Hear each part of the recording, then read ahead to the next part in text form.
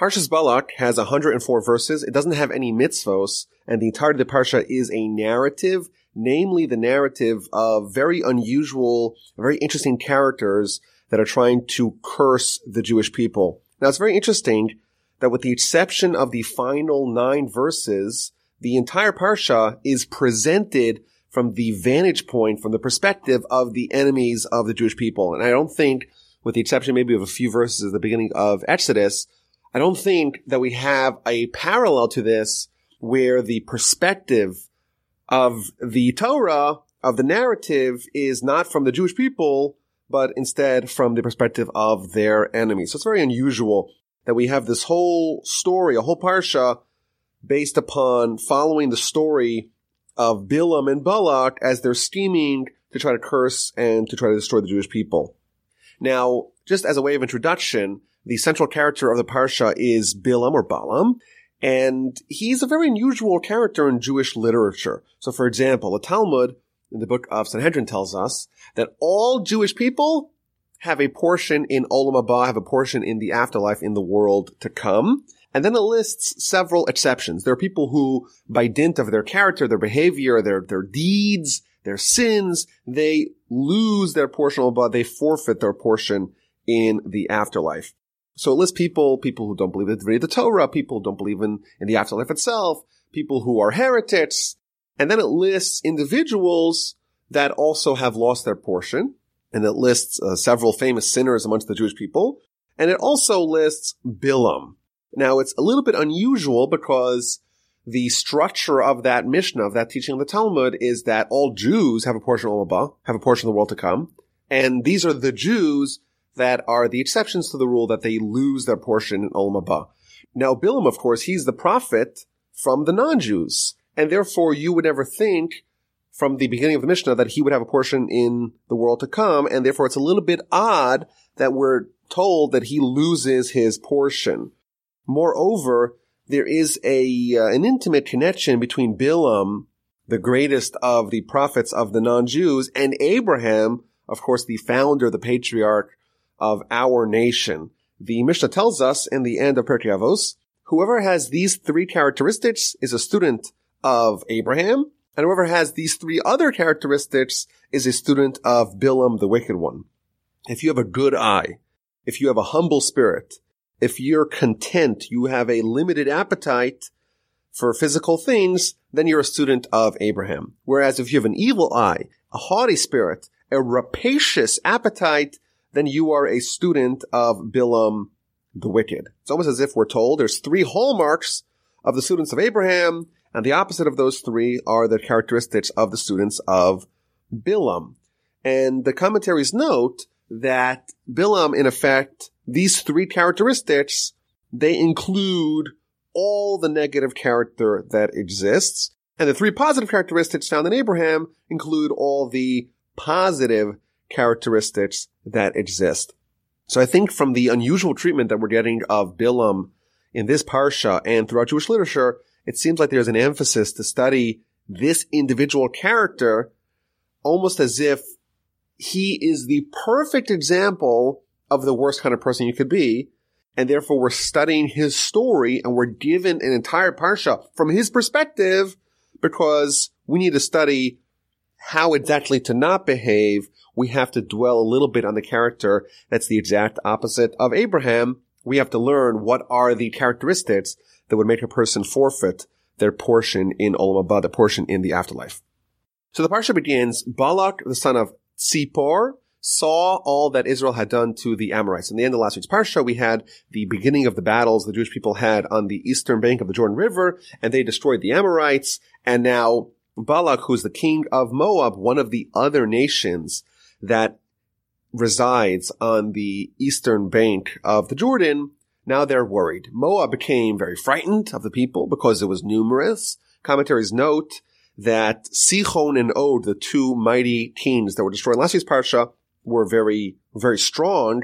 And now we have Moab, who's comparatively smaller and weaker, and they are very nervous because if the mighty empires were decimated by the Jews, certainly the more smaller and weaker ones are increasingly vulnerable.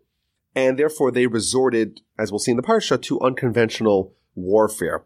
And Moab was disgusted in the face of the children of Israel. It is interesting that this is the second time in the Torah that we see the people are disgusted by the Jews. It wasn't just over here. It was also when the Egyptians, when they hatched their plan to enslave the Jewish people, it says the same exact word. They were disgusted.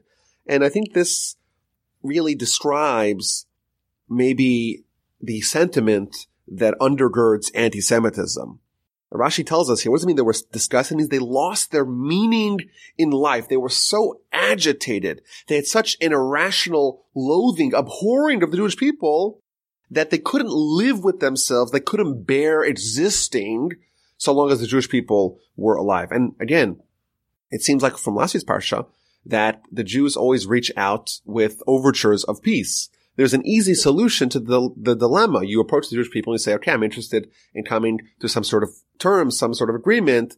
Let's have an agreement that we could both live by, and let's have peace. That's the easy solution. But here we see that they're motivated by this irrational, unusual loathing. They couldn't live. They couldn't exist. They lost their meaning in life so long as the Jewish people were around. So what did they do? Moab said to the elders of Midian, now the congregation, i.e. the Jewish people, will lick up our entire surroundings as an ox licks up the greening of the field, and Balak, the son of Zippor, was king of Moab at that time. And Rashi tells us that Moab and Midian were long-time enemies, but they united against the common enemy, even though they themselves hated each other. But because they both hated the Jews as well, they found a way to create a pact. Talmud tells us this is akin to two dogs that were fighting with each other. And one of them is attacked by a wolf. So what happens? The other dog comes to his aid. Because otherwise, if I don't help the dog now, even though I hate him, but the wolf will eat him and then he'll eat me next. Similarly here, Moab and Midian, these two enemies, because they have a common enemy, the Jewish people, they are uniting.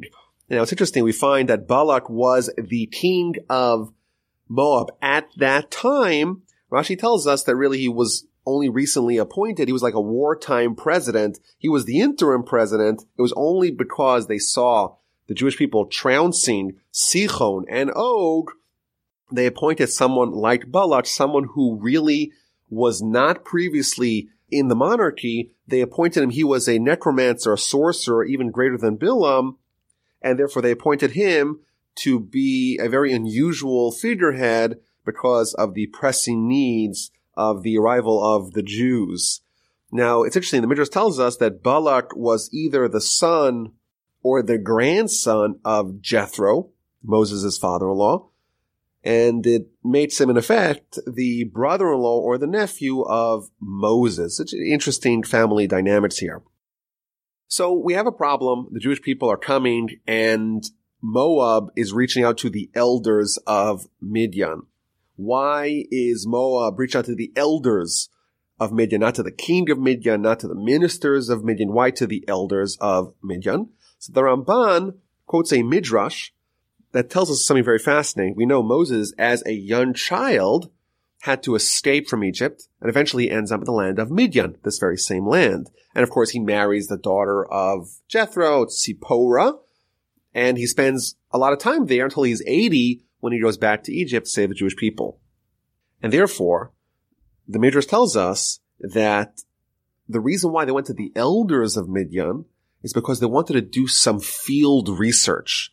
They realized that the leader of the Jewish people was raised in Midian, and therefore it is appropriate for us to send messengers to the elders of Midian, not to the kings, not to the nation, because the elders of Midian would know the backstory, the history of Moses, his vulnerabilities, his powers, and therefore will find out how to thwart the Jews and Moses. And Rashi tells us that they discovered that the power of the nation resides in its words, and therefore we will attack them with words. The Jewish people, our power lies in the voice, is the voice of Jacob. It's in our words, in the words of prayer, in the words of Torah.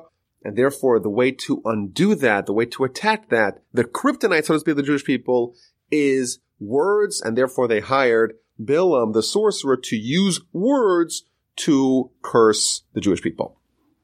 So he sent messengers to Balaam, the son of Beor, to Pesor, which is where he was, which is by the river, and we're going to summon Bilam to go curse the Jewish people. And the message was as follows: Behold, a people has come out of Egypt. Behold, it has covered the surface of the earth. It sits opposite me. The commentaries note that it sits opposite me, that Balak and the Moabites did not know exactly where they were. And like we spoke about last week, the Jewish people were enveloped with the clouds that made them invisible, so that they knew that the enemy was there. They didn't know exactly where it was. So now, please come and curse this people for me, for it is too powerful for me. Perhaps I will be able to strike it and drive it from the land, for I know that whomever you bless is blessed, and whomever you curse is accursed. So there's a few interesting things over here. Rashi tells us right away at the very beginning an interesting idea. Bilam is a prophet who has apparently the ability to curse and to bless. And the question that Rashi asks is, why does someone like Bilam, and we'll learn more about him, someone who is crowned with all the terrible characteristics that exist in the world, why is someone like that given prophecy? Isn't prophecy the domain of the righteous, of the people that are upstanding, the people that are the greatest of the human species? Why is a sinner, a Gentile like Bilam, someone like that, why is he given this tremendous power, this ability to communicate with God, this ability to ostensibly have blessing and curses? So Rashi tells us that the reason why Bilam was given prophecy is so that there should not be an excuse for the nations in the future. The nations will say, oh, the Jewish people are given all this reward and we're suffering, but it's not fair. They had someone like Moses, and Moses made sure that they were behaving in the proper way. Had we had prophets equal or greater to Moses, we too would have been morally upstanding. And therefore, the non-Jews had to have a character as great, as talented as Moses, or else it would not be fair. And therefore, they were given Bilam, who was someone who equaled or exceeded Moses in prophecy. And what happened? We see that their prophet not only did not improve their standing, the prophet actually caused terrible sins, not only for the Jewish people, as we'll see later in the Parsha, but also for the non-Jews. And therefore, we see it didn't really work out as planned. That's the idea that we find in Rashi. The Gentiles had to have someone, they had to have a prophet, and they got Bilam, someone who had the goods, had the ability to be greater than Moses, but ended up being terribly immoral. And the obvious question on this idea is, if you have to give prophecy to the non-Jews, or else they have an excuse, shouldn't you give it to someone who's more decent, someone who's more moral? Why are you giving it to someone as corrupt, as morally suspect as Bilam? And the answer perhaps is that Bilam is someone who is given prophecy because otherwise there's an excuse. He didn't acquire it. He didn't earn it. It was gifted to him. And we see an idea here that unearned greatness is not transformational. If you don't earn the stature that you attain, it's actually going to be harmful rather than helpful for you. So, for example, on a national scale, the Jewish people experience the Sinai revelation, a prophecy on a national scale, something that hitherto and thenceforth has not happened. They achieved the peak of human experience. Did they earn it? Was it gifted? Was it something that they acquired, or was it something that was foisted upon them, that was given to them? They did not acquire their greatness. It was gifted to them. So what happened immediately following that? They have the capacity to sin, of course, with the golden calf. And we see an idea. What you struggle to attain, what you sweat and you earn, that purifies you, that refines you. But when you have something which is given to you, not only does it not refine you, it is likely to corrupt you yet further. Bilam was given this stature, this prophecy as a gift, and it corrupted him rather than refining him.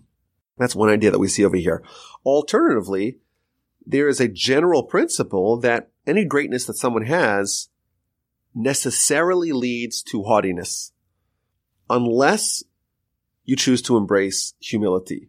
And we have a concept in Jewish philosophy that the greater stature someone obtains, the commensurate step in humility is necessary. So for example, when we pray in the Shemona Esrei, in the Amidah prayer, you're supposed to bow down, you're supposed to kneel, so to speak, before God 4 times.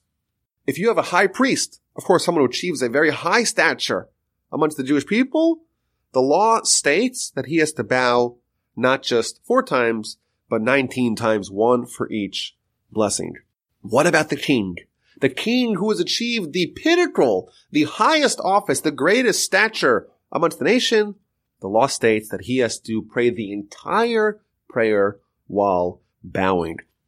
Every stage that we unlock in our greatness must necessarily be accompanied by a parallel, a sister step in humility. Abraham had that.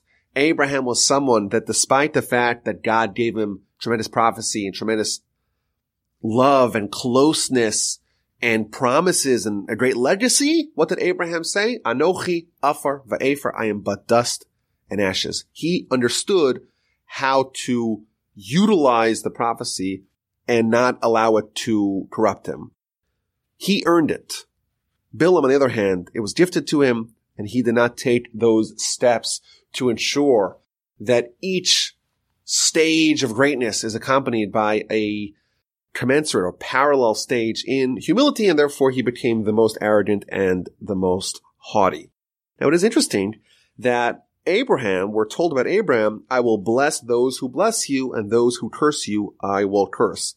Abraham had the ability to do blessings and curses. And again, we see another parallel here between Abraham and Bilam. Bilam, ostensibly, at least in the eyes of Balak, he is someone who people thought that he had the power to bless and to curse as well. Now, the Talmud tells us that the truth is that Bilam only had one power.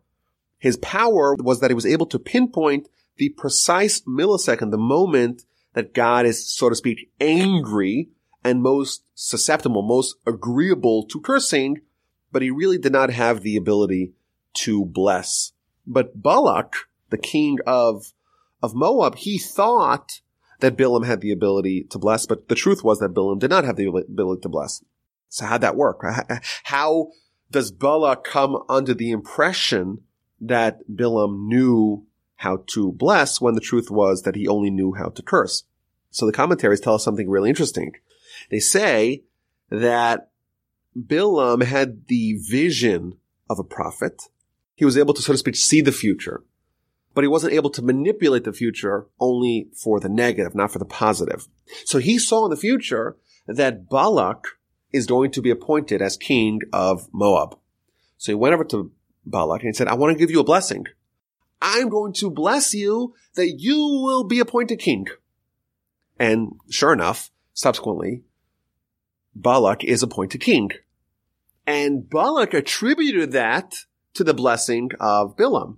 But the truth is that Bilam just foresaw it and made believe that he caused it, that he effectuated it only to be able to garner the honor and the residual benefits of Balak thinking that Bilam really caused the blessing and didn't just try to seize the rewards of causing that. But the truth was that his only ability lied in his capacity to curse, but not to bless. Okay, so Balak sent this message to Bilam, please curse this Jewish people and you'll help me with my very pressing problem. So the elders of Moab, the elders of Midian, they come and they approach Bilam and they make the request. And he says, I have to think about it overnight. I have to see what God is going to tell me.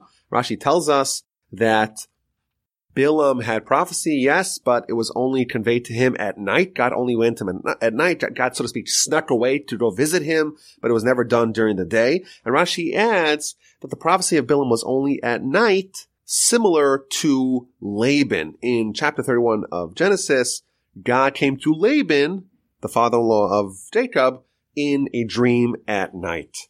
And it's interesting that Rashi makes this connection between Bilam and Laban, because the Talmud tells us that Bilam was actually the son of Laban, and according to at least one opinion in the Midrash, Bilam is Laban. Of course, this would make him very old, but what it means is that there's some sort of spiritual connection between Bilam and Laban. Just like Laban tried to uproot everything, Bilam is going to follow in his footsteps, try to uproot everything amongst the Jewish people. Now, Bilam is asking the elders of Midian and Moab to stay overnight. Will God allow me to go with you? And Rashi explains that what does that mean? Will God allow me to go with you? Maybe God will only allow me to go with you if there's officers that are of greater stature than you. Maybe God will say, no. These people who have come to ask for you to come curse the Jewish people, they're not respectable enough. They're not honorable enough. And therefore, you can't go with them. You have to go with someone who's even more honorable. Again, we see his pride and his hubris and his haughtiness and his arrogance. So God came to Bilam and asked him, who are these men with you? A very interesting question. God is testing Bilam. He's asking the question, who are these men? Of course, God knows everything. And the notion of God asking Bilam a question when God certainly knows the answer is unusual. So Bilam responded, Balak, the son of Tzipor, the king of Moab, sent to me. So it's interesting dialogue over here between God. God asks Bilam, who are these men? And Bilam responds, well, the king of Moab, Balak, the son of Tzipor, they sent to me. So the commentaries and the Midrash and our sages tell us a very interesting idea. There is a similar question that is asked of Cain in the beginning of Genesis. Cain, of course, is asked, where is your brother? God asked that question. Now, God, of course, knows the answer. And the obvious answer that Cain should have told God is, well, you don't need my help. You know the answer better than I do. Similarly, Bilam should have said the same thing. Bilam should have said, you don't need to know that. You don't need my help in figuring it out and deciphering the situation. You know exactly who these people are better than I do. So the Midrash tells us that there's three people that God inspected them, God tested them, and he found them to be a pot of urine. That's the words of the Midrash. And they are Cain, Bilam, and Chiskia, the king of Judah. So it's interesting here that we see again that Bilam is making a big blunder by answering the question improperly. He should have said to God, you know very well you don't need my help in this matter.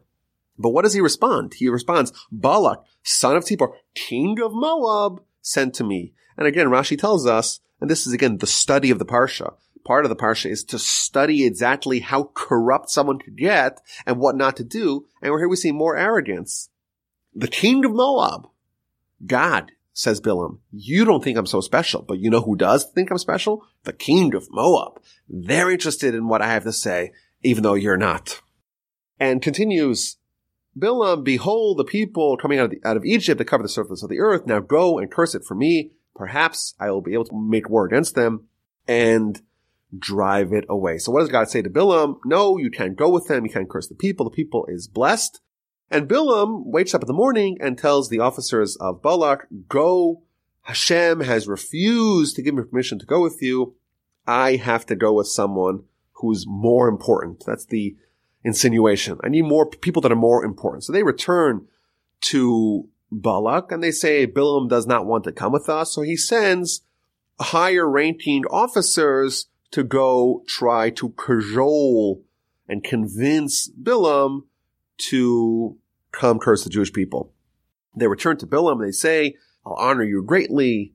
I'll give you tremendous wealth. And Bilam responds, even if you give me your whole house full of silver and gold, I cannot transgress the word of Hashem, my God, to do anything small or great. And Rashi tells us again that this shows his unbridled avarice, his unsatiated, his rapacious desire that, yes, Balak really should give me a house full of gold and silver. I really am deserving of all that wealth and all that honor. Again, he tells the messengers, let me wait overnight. Let me speak to God. Whatever God says to do, I will do. And again, there's a conversation. God arrives to the prophecy with Bilam at night, and he says to him, if the men came to summon you, arise and go with them, provided that the thing that I shall speak to you, you shall do. Our sages tell us that when someone is really deeply desirous of pursuing a certain path, the Almighty will facilitate that. The Almighty will enable that. If someone wants to become righteous, if someone wants to purify themselves, then God will facilitate that. If someone wants to become wicked, if someone wants to defile themselves, then God will facilitate that too. Bilam is sincerely desirous of joining Balak and trying to curse the Jewish people. And God says, you know what? If that's what you want, I'm going to allow that. I'm going to enable that. I'm going to allow you to go. And I think this does provide us with a little bit of a scary idea. You know, sometimes if things are going swimmingly and it seems like we're having tremendous success in whatever we choose, we may be deluded into thinking that we're doing what's right. Because after all, God is enabling, God's facilitating me to do this. It must mean that the Almighty is happy with what I'm doing. I'm doing the right thing. But here we see that someone like Bilam was doing the wrong thing. But because he's so deeply desirous of it, God allows it, and he may be under the impression that he's doing the right thing, but the truth is he's doing the wrong thing. I think it's a valuable lesson for us that we have to do what the Torah wants of us. We have to do what the Almighty wants of us. And just because we experience divine assistance, so to speak, or divine enabling of success in the path that we choose, that does not necessarily mean that we're doing the right thing. Okay, so Bilam arose in the morning, and he saddled his female donkey, and he went with the officers of Moab. So if you read that verse quickly, you might not notice that there's something really unusual here. Verse 21, Bilam arose in the morning and saddled his female donkey and went with the officers of Moab. The Torah, of course, does not give us anything that's not necessary. There's no extra fat. There's no information that we're inundated with unnecessarily. And Rashi right away tells us a very deep idea. In the seminal trip of Abraham's life, where he travels with Isaac and two other lads to bring him up as a sacrifice on Mount Moriah in Jerusalem, it says the exact same words. Abraham arose in the morning and he saddled his donkey. And this shows us two things. Number one, that there was excitement to wake up in the morning. Number two, that there was commitment to the mission, that Abraham saddled his own donkey. Abraham had hundreds of servants. He had a huge household. And of course, it's not appropriate, you would think, for someone like Abraham to saddle his own donkey. And similarly, Bilam is really rich. And what does he do? He wakes up in the morning and he himself saddled his female donkey. And the Talmud tells us that this shows us that love corrupts the correct order and hate also corrupts the correct order. Abraham was motivated by love of God, to commit this mitzvah of sacrificing Isaac. And he was so excited, he woke up early and he harnessed his donkey himself. And of course, that's corrupting the order. Abraham should have outsourced that to someone else. But he was so enraptured, so in love with God, he did it himself. Similarly, but on the exact opposite side, Bilam should have allowed someone else to saddle his donkey, but he was so consumed and so motivated by hatred that too corrupted the natural or the correct order, and he saddled his own donkey. And Rashi tells us that it's almost as if Abraham is the prophylactic against Bilam. You think that your dedication to curse the Jewish people will be successful? You should realize, our sages tell us, that Abraham preceded you. He woke up early, he saddled his own donkey, and his commitment to do the will of God will be able to shield the Jewish people from allowing your curses to injure and impact them negatively. So Bilam is traveling with his she donkey. Now the gender of the donkey comes into importance a little bit later on, and we find out from our sages, and quoted by the commentaries here on the Parsha that Bilam's relationship with his donkey was more than just a one of transportation. He, in fact, was someone who was romantically involved with his donkey. But he's traveling, and God's wrath flares up against him, and an angel of God stood on the road to impede him. This is a very interesting, very unusual episode here in the story, that Bilam is traveling. He's traveling with the elders of the Moabites, and we're also told that he's riding his she-donkey, and he has 2 young men with him.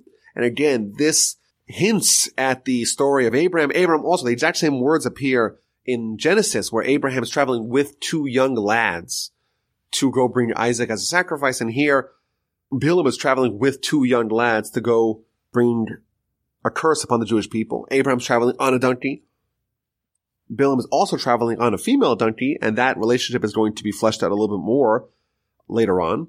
But there's an angel standing on the road to impede Bilam. Rashi tells us that this is an angel of mercy to prevent him from sinning so that he should not sin and he should not be destroyed. Even after the Almighty acquiesced to allow Bilam to choose his own path, to choose the path of trying to curse the Jewish people, which will not end up well for Bilam, still he provided the possibility of Bilam being extricated from this sin. This shows us that the mercy of God extends even after people have made the decision to commit a sin. The mercy of God is still present. So the angel is stopping or standing in the road to stop this trip, and the donkey sees the angel, and the angel has a sword in his hand. So the donkey turns away from the road and goes into the field. And Bilam, who does not see the angel yet, he has this recalcitrant donkey and tries to hit it to go back on the road. And the angel stands in the path in the vineyards with a fence on one side and a fence on the other side. And the angel appears to the donkey, and the donkey is freaking out, and it begins to press against the wall, and it presses Bilam's leg against the wall, and he continues to hit it.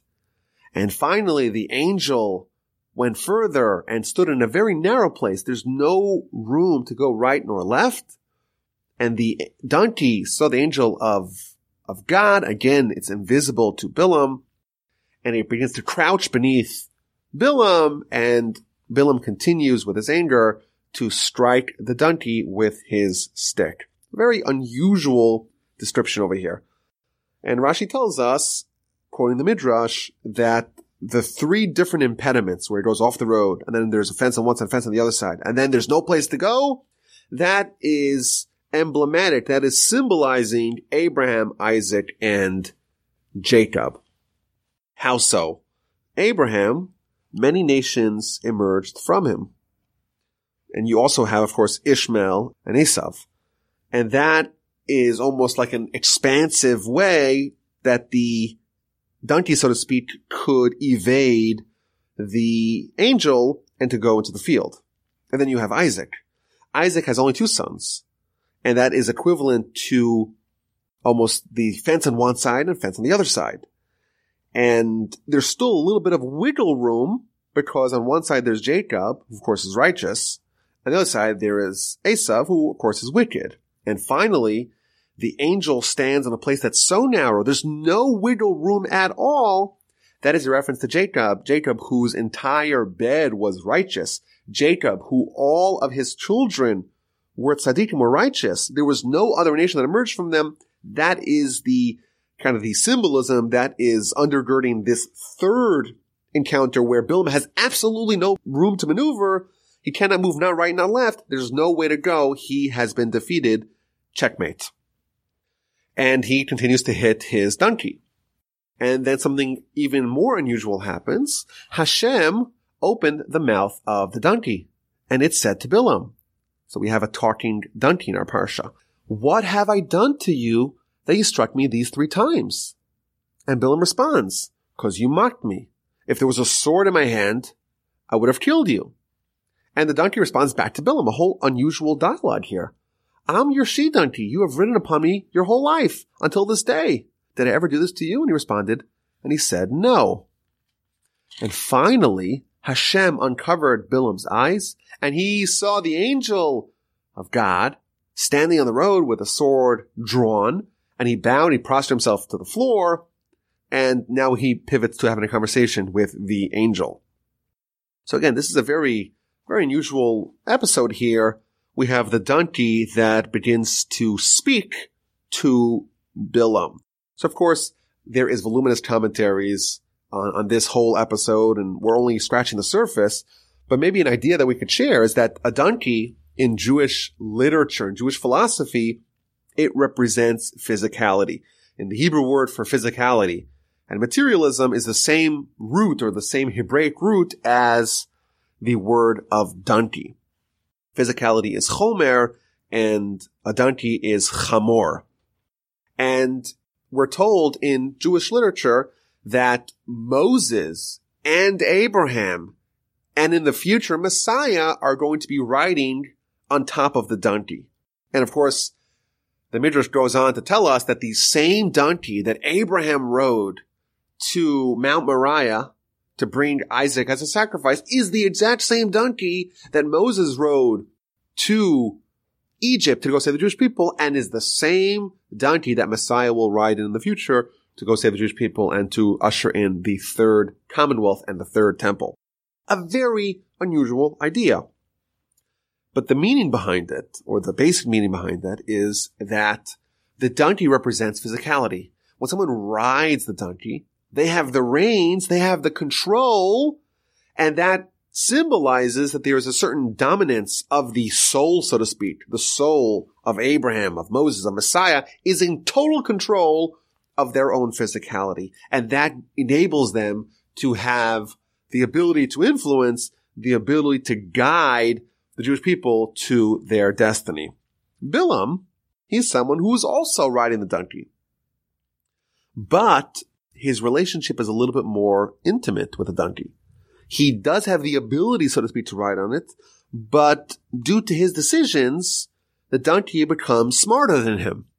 He is not on top of the donkey is almost on top of him. It asserts control over him. It sees the angel, he doesn't. It communicates with him. We're told, of course, that he copulates with the donkey as well. He's not someone who, even though he had the ability to be like Moses, to ride on the donkey exclusively, he's someone that has descended, that has lowered himself to be on par, even below that donkey. So that's the basic idea that we see over here. The Ramban, he tells us that the reason why there was this miracle of the speaking donkey is to show Bilam that the Almighty determines who speaks and what they say, and so too Bilam, his speech that he's setting out to go deliver now is going to be determined by God as well. Now, it is interesting that the verse tells us that when Bilam sees the angel, God uncovered Bilam's eyes and he saw the angel.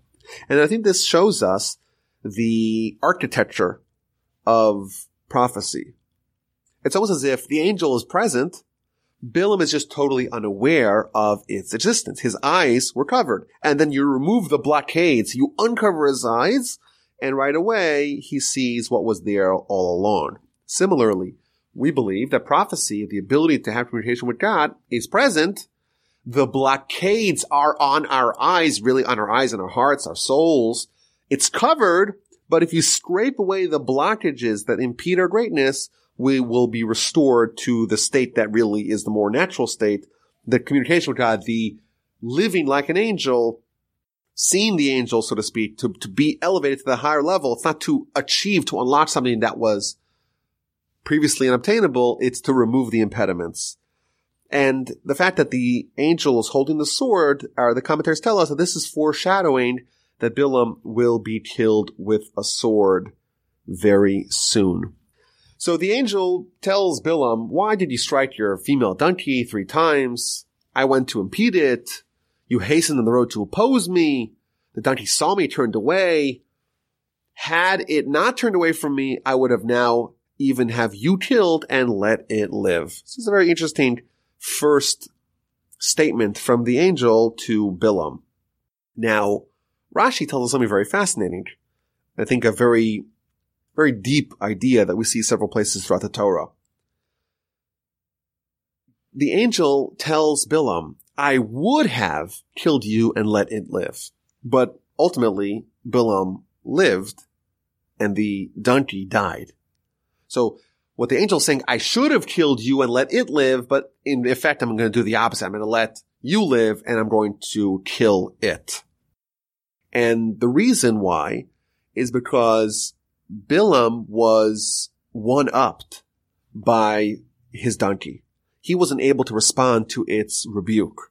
And therefore, to prevent Bilam from being ashamed, the Almighty killed the donkey. It's a very powerful idea. Even someone as sinful, as egregious as Bilam, when the Torah punishes him, it does not punish him more than necessary. Yes, he needs to get punished. Yes, he's going to get executed. But the fact that there's a donkey that's walking around, the donkey that silenced Bilam, that is too much, and therefore that donkey has to be killed. Very powerful idea that even when someone is a sinner and is worthy, deserving of punishment, the Torah does not punish more than is absolutely necessary. So the angel continues the conversation with Bilam. I have sinned. Should I go back? No. The angel says, no, go there. Go with the officers, but do exactly as I tell you. So finally, Balak hears that Bilam is arriving. He goes to meet him, and he says to him, why didn't you come earlier? And Bilam says, well, I'm here now. And they begin their pursuit of cursing the Jewish people. And they slaughter sacrifices, and they go to the mountaintop, and they see the edge of the people. This is another idea here. We said that Bilam is characterized as someone who has an evil eye. And here we see he has to see the people. Abraham was someone who always saw the good in people. Abraham saw the travelers and tried to do kindness with them. And here we see, and the Ramban elaborates on this idea, that Bilam wants to see them, and that will fuel his hatred for the Jewish people and enable him to curse them. That's the evil eye of Bilam. It's the opposite of Abraham. Abraham sees someone and says, how can I help them? Bilam sees someone and says, how can I exploit them? How can I curse them? And of course, another major difference between Abraham and Bilam is that Bilam is going to begin his process now in chapter 23 to try to pray to destroy a nation that's righteous. And of course, Abraham, he was the one who prayed, but not to destroy the righteous, the exact opposite, to save, to spare the wicked of Sodom and Gomorrah. So chapter 23 begins, Bilam said to Balak, build for me 7 altars and 7 bulls and 7 rams. In order to facilitate his curse, he needs to have 7 altars. Why does he need to have 7 altars? So there's a few different explanations given by the commentaries. For one, we're told that there's 7 righteous builders of altars, and therefore, in order to counteract them, to thwart them, you have to have 7 altars to counteract them. Adam, Abel, Noah, Abram, Isaac, and Jacob, and Moses. That's 7 righteous people that built altars, and therefore we have to have 7 altars to counteract them. Alternatively, there were 7 altars built by Abram, Isaac, and Jacob. Abraham built 4, Isaac built 1, and Jacob built 2. So the 7 altars built by Abraham, Isaac, and Jacob, by the founders of the Jewish people. And if you want to uproot the Jewish people, you have to uproot them from their roots, from their foundations. And the foundations, of course, are Abraham, Isaac, and Jacob. And therefore, you have to attack them thusly. So Balak does as Bilam has requested. There's 7 altars. Each altar, a sacrifice of a bull and a ram is offered. And Bilam tells Balak, okay, now you go stand by the sacrifice, and I'm going to go talk to God, and whatever God tells me to say, I'm going to say. And the Talmud tells us that really this was a miracle because Bilam knew the exact moment that God was susceptible to cursing, i.e. to cursing the Jewish people. And for those days, God temporarily ceased having that moment of anger, the moment of agreeableness to cursing, and therefore Bilam did not find an opening. Of course, this is a very advanced idea. What does it mean that God for a moment, for a second, for a millisecond is capable of being urged to curse. It's a very interesting theological idea, but that's the basic idea that our sages tell us in the Talmud. And God tells Bilam, okay, I have a message for you. Go say this message. And this begins the blessings of Bilam. He's going to try to curse them, and God's going to turn it on its head and force him to bless the people in the exact way that he wanted to curse them. He wanted to curse them in specific ways, and we'll see them not by the curses, but by the opposite. There are blessings that were the exact opposite of the curses that were intended.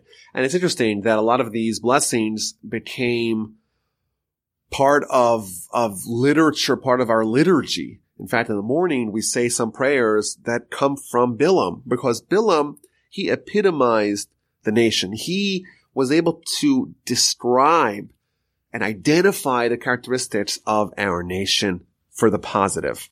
In fact, the Talmud even says that there was a decision, or at least there was a discussion, whether to include Bilam's blessings in the daily Shema ultimately, because we didn't want to encumber the people. It was not included, but it could have been. It was that good. So he begins his first blessing from Aram. Balak, king of Moab, led me to the mountains of the east, and they're very poetic and very beautiful. Balak wants me to curse the Jewish people. How can I curse them? God is not cursed. How can I anger? God is not angry. Again, that's the idea that God did not get angry during these days. From its origins, I see it rock-like. And from the hills do I see it. Behold, is a nation that will dwell in solitude and not be reckoned among the nations. Rashi tells us, what does it mean that Bilam is describing its origins? He's talking about Abraham, Isaac, and Jacob. I want to uproot them, but their origins are very strong. A nation that will dwell in solitude. And that, of course, has been true throughout our history, that we're different, we're isolated, we're in solitude, we're not reckoned amongst the nations, and that could be one way or the other. If we try to assimilate, if we try to acculturate, if we try to be any nation like the nations, that necessarily will awaken what we call anti-Semitism, which, according to Jewish philosophy, is the irrational hatred that God implanted to ensure that this remains true, that we're a nation that will dwell in solitude. We're a nation that will not be taken off chart, off our path of bringing the world to its completion, of completing the mission of Abraham. Who has counted the dust of Jacob, or numbered a quarter of Israel? May my soul die the death of the upright, and may my end be like this. Bilam is so consumed with all the Jewish people, he's hoping to die the death of the righteous. And of course, this does not sound like what Balak had signed up for. He says, I don't get it. I called you to curse them, and now you brought a blessing to them. So Bilam responds, well, this is what I told you. Whatever God tells me to say, I'm going to have to say. So instead, they make a decision to change locations. We're going to go to a different location. We'll see a different part of the nation. Maybe that will allow us to find an opening to go curse the Jewish people. Now, it's interesting. When Abraham prayed, and he was also rebuffed, his prayer to save the people of Sodom and Gomorrah was unsuccessful. It's clear, if you compare the verses, that Abraham returned to the same place. And here, Bilam is unsuccessful, and he goes to a different place. And what that tells us is that Abraham attributed his failed prayer to the merits, whereas Bilam attributed it to the place. There was all kinds of circumstances. It's the place, it's the location, maybe a different angle, and maybe then it'll be maybe then it will work. Maybe then my cursing will be effective. He blames the circumstances, whereas Abraham blames himself. And again, they go to a different location. Again, they bring sacrifices. Again, Bilam gives another blessing, and he tells him God is not a man that he should be deceitful, nor a son of man that he should relent. Would he say not do, or speak and not confirm? You want to kill the Jewish people. You want to destroy the Jewish people. But he promised that he's going to give them the land of the 7 nations. He's going to give them the land of Canaan. How could you possibly even conceive to try to kill them in the wilderness? Behold, to bless I have received. He has blessed, and I shall not contradict it. God wants me to bless. I can't do anything about it. There's no iniquity in Jacob. There's no perversity in Israel. Hashem, his God, is with him, and the friendship of the king is in him.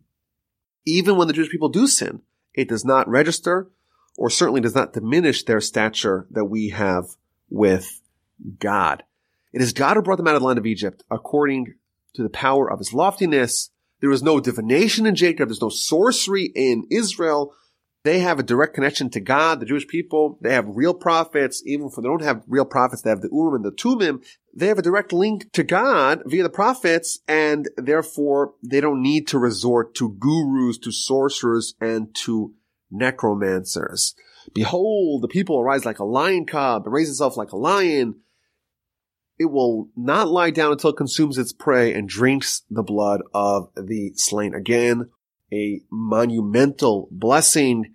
And of course, Balak is further disappointed. And they, of course, continue to go to a different place, a third place. Maybe then they will be successful in cursing and attacking the Jewish people. So chapter 24 begins again with a third blessing that is foisted upon Bilam by God. Bilam raised his eyes and saw Israel dwelling according to its tribes. Our sages tell us what that means is that each opening of the tent was facing away from a different opening. Everyone was living modestly. That's one of the hallmarks of our nation. It's our path to salvation. The reason why we survived, or one of the reasons why we survived the curses of Bilam was because of this. The Spirit of God was upon him. He began again with a very poetic, a very beautiful, a very stirring blessing.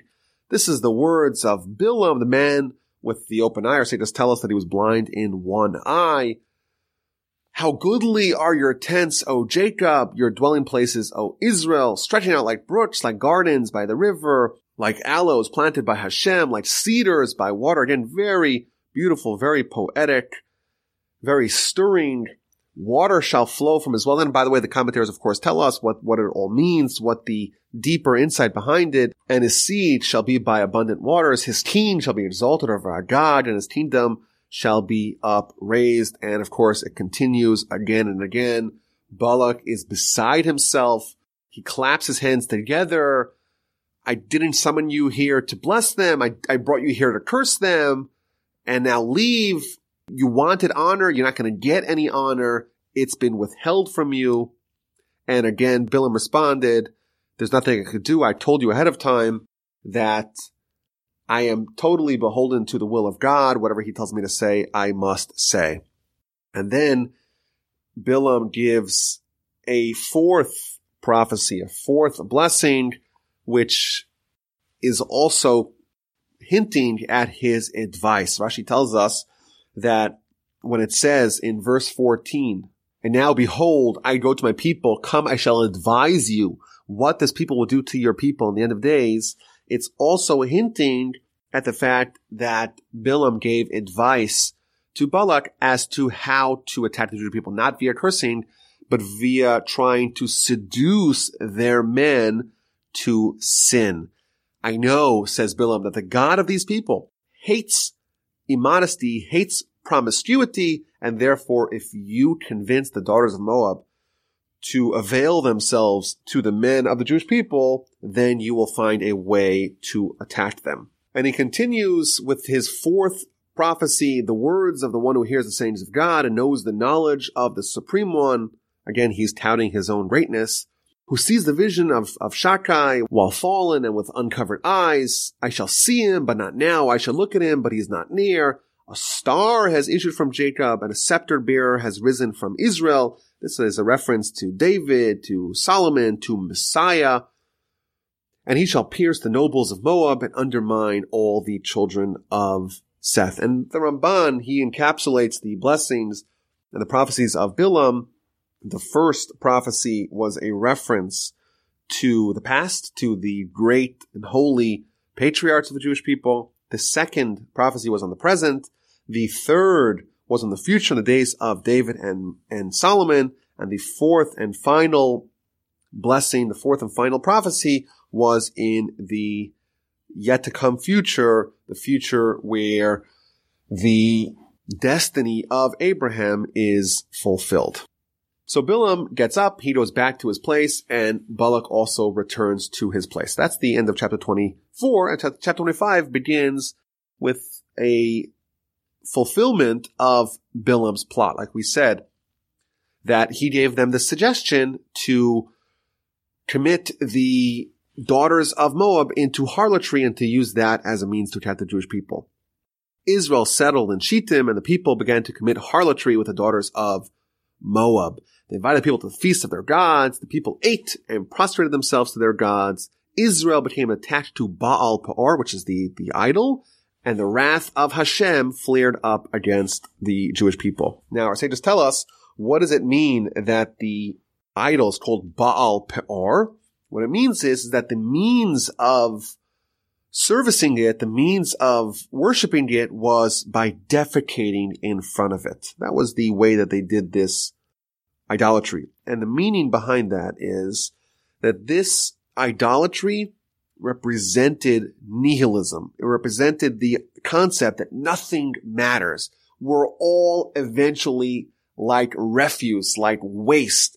We have no life, no value, no continuity. It's all ending up as compost. We're just going to decompose. We're just like the defecant, that we have no value. That's the idea behind this idolatry. And therefore, of course, if you have no life, if you have no eternity, if you have no soul, then everything that you do should be just to maximize your own personal and carnal pleasure in this world. And of course, we believe that the exact opposite is true. Everything has value. Everything has continuity. And by the way, even the fertilizer is used from the refuse, from the waste that is produced. Nothing is for naught. And what do the people do? What do the Moabite women do? They give them to eat. It's interesting. They give them to eat and they prostrate themselves. And an interesting idea. We know that the Jewish people at the time were still eating manna. Manna does not produce anything that must be defecated. And therefore, the only way to get the Jewish people to do this form of idolatry was if they ate regular food with the Moabites, and that made this form of idolatry possible. So the nation became attached to Baal Peor, and God's anger flared against them, and a plague began killing members of the Jewish people. And Moses tries to intervene, try to prevent this plague from continuing by executing all the people that were attached to Baal Peor.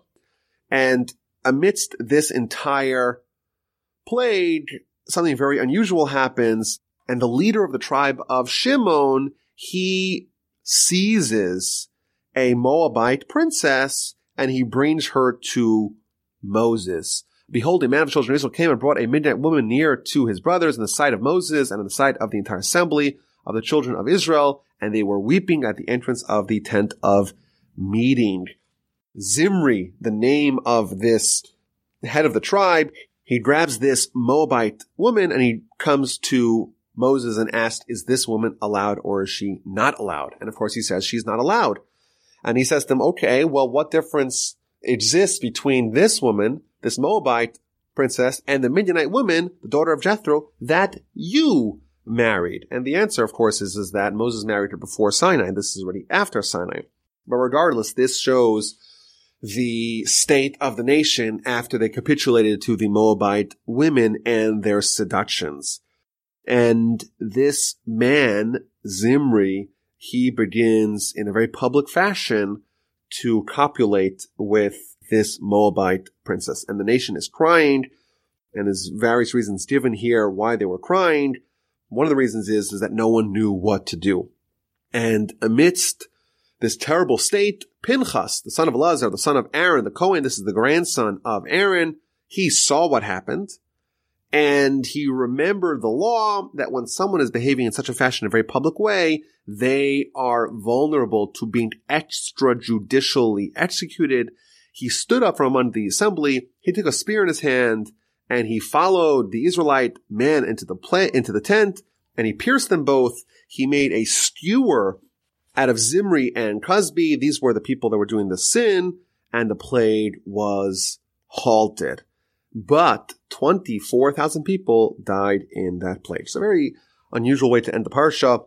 The zealotry of Pinchas, the grandson of Aaron, The reason why he's attributed to Aaron is because Aaron, of course, was the paragon of love, of fellow man, of kindness, of bringing them close to Torah, and yet someone like Pinchas is justifiably the descendant of Aaron because he was the one who, notwithstanding his love of his fellow man, was motivated by zealotry of his love of God to stop this madness and to execute both Zimri, the Jew, the head of the tribe of Shimon, and Cosbi, the Moabite princess, and to go kill them in order to stave off or to stop the plague and to restore order and restore the will of God. And of course, next week's parsha continues with this narrative. The parsha is called Pinchas, named, of course, after Pinchas, and the ramifications of his act of